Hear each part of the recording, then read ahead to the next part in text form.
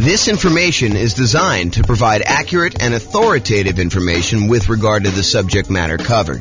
It is offered with the understanding that the presenters are not engaged in rendering legal, accounting, or other professional services. If legal advice or other expert advice is required, the services of a competent professional should be sought. Welcome to the Manchester Real Estate Investing and Real Estate Financial Planning podcast. Learn all about investing in real estate in Manchester, New Hampshire, with a combination of real estate financial planning and modeling with numbers specific to Manchester, plus syndicated, more generalized recordings of live and pre-recorded real estate investing classes. Not all of them specific to Manchester. Be sure to stay tuned after the podcast for a message from our sponsors. Well, good morning and welcome, everyone. I am your host, James Orr, and today we are going to dive deep into exactly what affects your private mortgage insurance rate. You might think that, hey, look, private mortgage insurance, PMI, the rate that the lender charges you for opting to get a loan with less than 20% down, that is just some made-up number. Turns out it is not a made-up number. Turns out there are some very significant primary factors that go into what your private mortgage insurance rate will be, and also some kind of secondary adjustment sort of things that they have in there as well to determine what your PMI rate is. So quick recap before we dive into the factors. Private mortgage insurance is insurance that you pay for to protect the lender in case you default. The lender would prefer it if you put 20% down. You want to go get a loan from a lender, they're going to want you to put 20% down. However, you say to them, hey, look, I am less interested in putting 20% down. I would really prefer to put 15% down and buy this investment property. Or I would prefer to go put 5% down, move into the property, live there and house hack, and then maybe some point in the future convert it to a rental. Or maybe I want a nomad where I want to buy a property with 5% down. I want to move into the property, live there for at least a year till I save up for my next down payment, and then move out, convert that previous one to a rental, and repeat this process until I have as many rentals as I want. And you're like, look, and the lender says to you, look, I'll tell you what, I would prefer it if you put 20% down. In fact, I would prefer it if you put more than 20% down, because then I am even more protected. And I will reward you by putting more down by improving your interest rate. So not only will your interest rate be better if you put more down, but you'll also be borrowing less. So therefore, your cash flow, when you eventually convert this to a rental property, or if you're buying it straight up as a rental property, will be better. However, I'm not unreasonable. I will tell you what I'm willing to do. If you insist on putting less than 20% down, I will make you that loan. I'm going to charge you a slightly higher interest rate, and I'm going to require that you go to this third-party insurance company, and I'm going to request that you pay them a premium that protects me in case something happens to you and you end up defaulting. Okay? And so you say, okay, I'll tell you what. I want to put up 15% down to buy this investment property. I don't have to move in at all. Or I want to do some type of house hacking or nomading or strategy where I'm buying like a property that I am going to live in some other form, and I want to put less than 20% down. So I am willing to do that. What impacts my private mortgage insurance rate? What determines how much my rate is? And that's what we're covering today. So here are the primary factors. Now, before I go into the detail of what the primary factors are, there can be hard minimums for the PMI rate as well, regardless of any of the adjustments. So they may say, look, whatever your rate is here, but there may be a bottom threshold that says you can't go below this amount. So realize that there may be some adjustments you get where you get a benefit of having this thing, or there may be other ones where it's sort of like a penalty where they will charge you more for doing it. Okay, so what are the factors? And think about it from their perspective, right?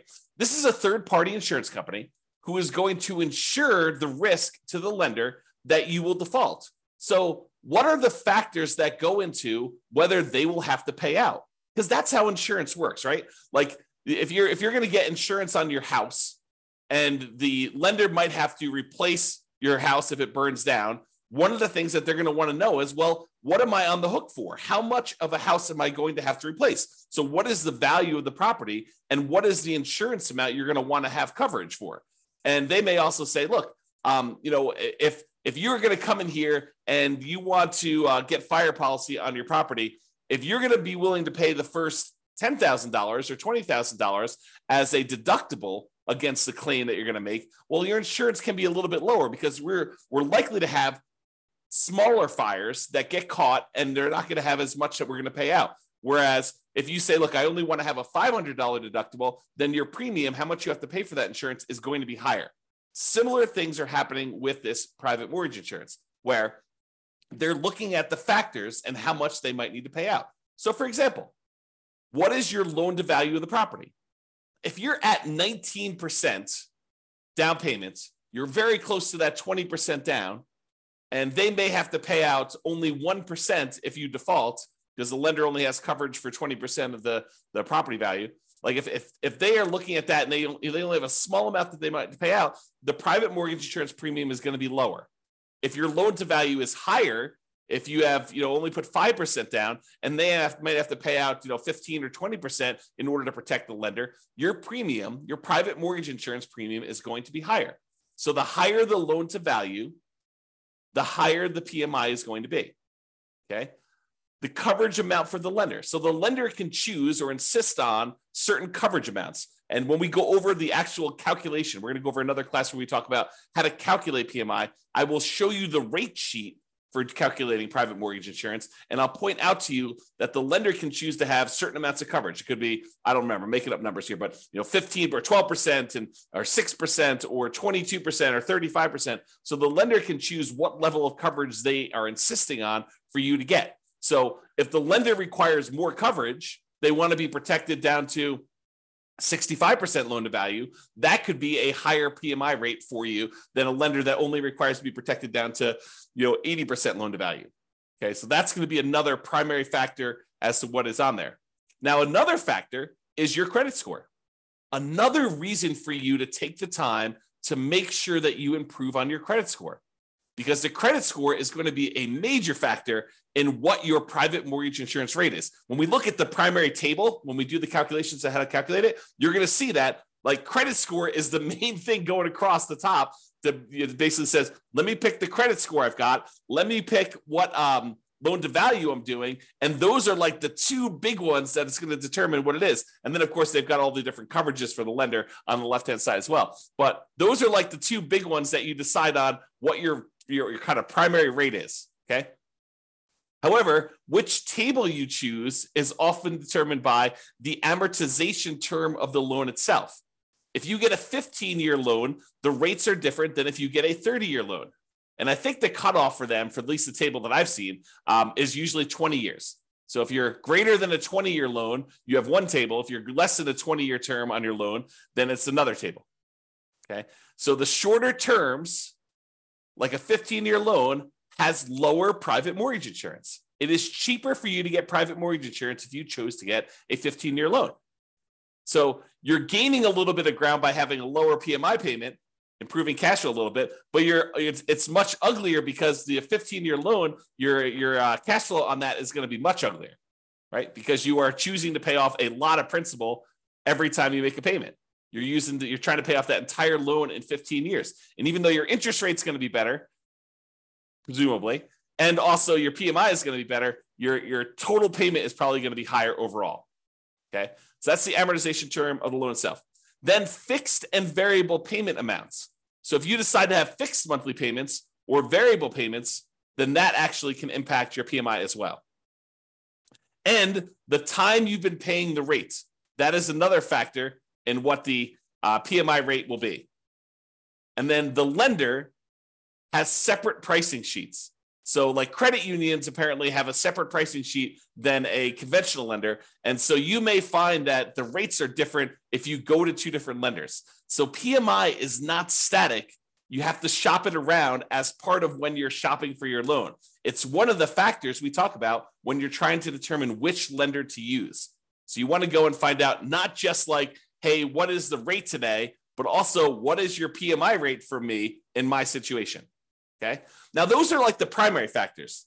However, what's also difficult is there's a whole separate section after we determine your primary rate for adjustments that get made to your PMI rate. Okay. So let's go over the adjustments quick.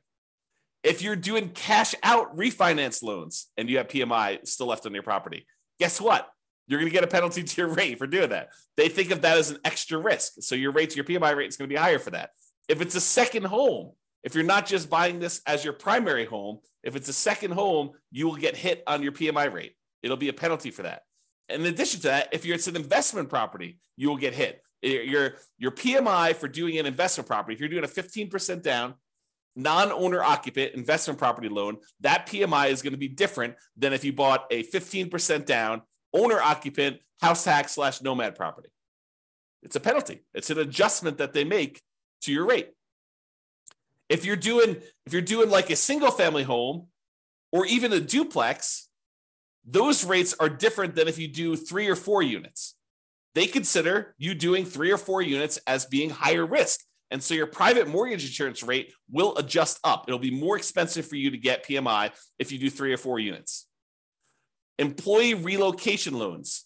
I'm pretty sure that you actually get a discount on PMI if it's an employee relocation loan. Not sure why, but apparently if your employee is willing to relocate you, then you actually get a slight discount. It's a relatively small discount, but you get a slight discount for having an employee relocation loan. If you have a manufactured home, I'm pretty sure you get a penalty for that. That's an adjustment on there.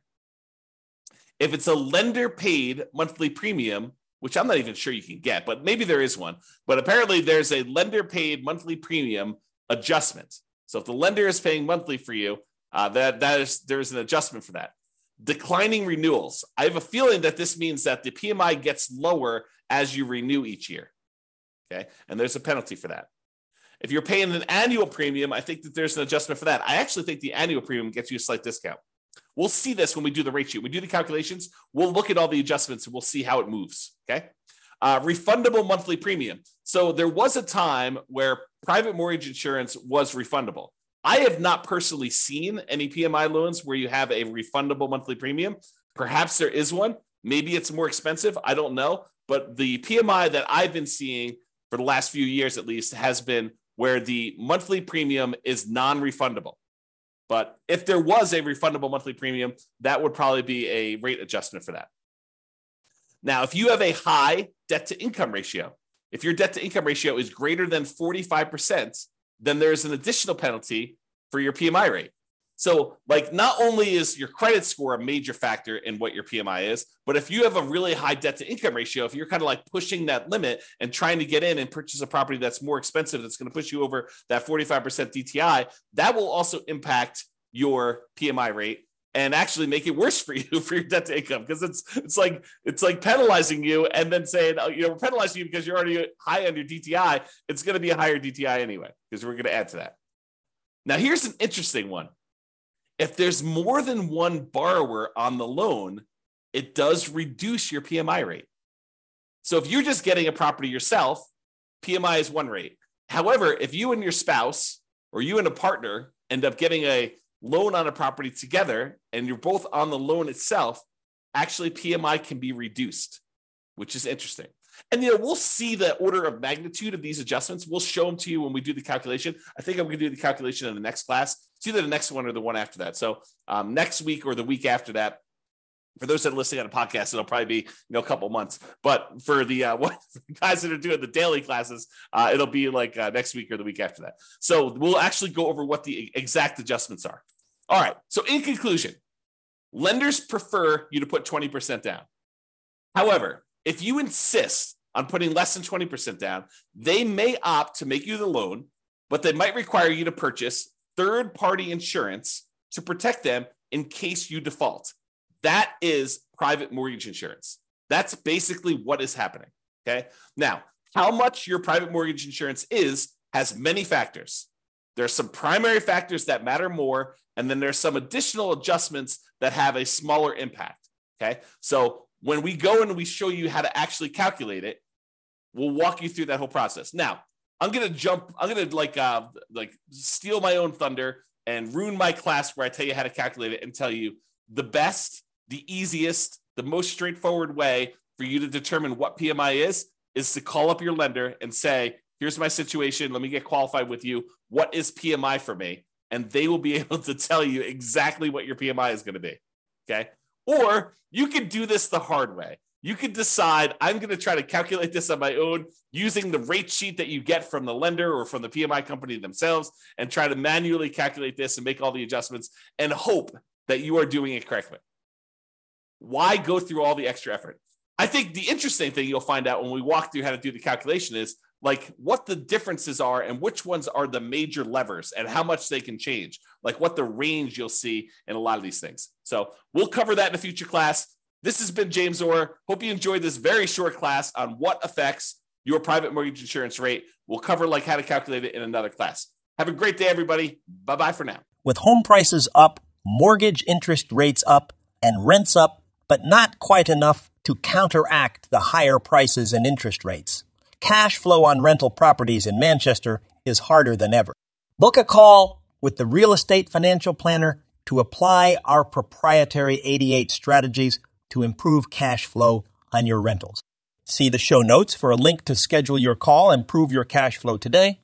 If you're a real estate agent, lender, or professional in Manchester that wants to help our real estate investor listeners, consider reaching out to learn about collaboration opportunities with this podcast. We'd love to add more value to our listeners by having you assist our investors buy, sell, and finance their real estate investments. See the show notes to schedule a call to discuss collaboration opportunities.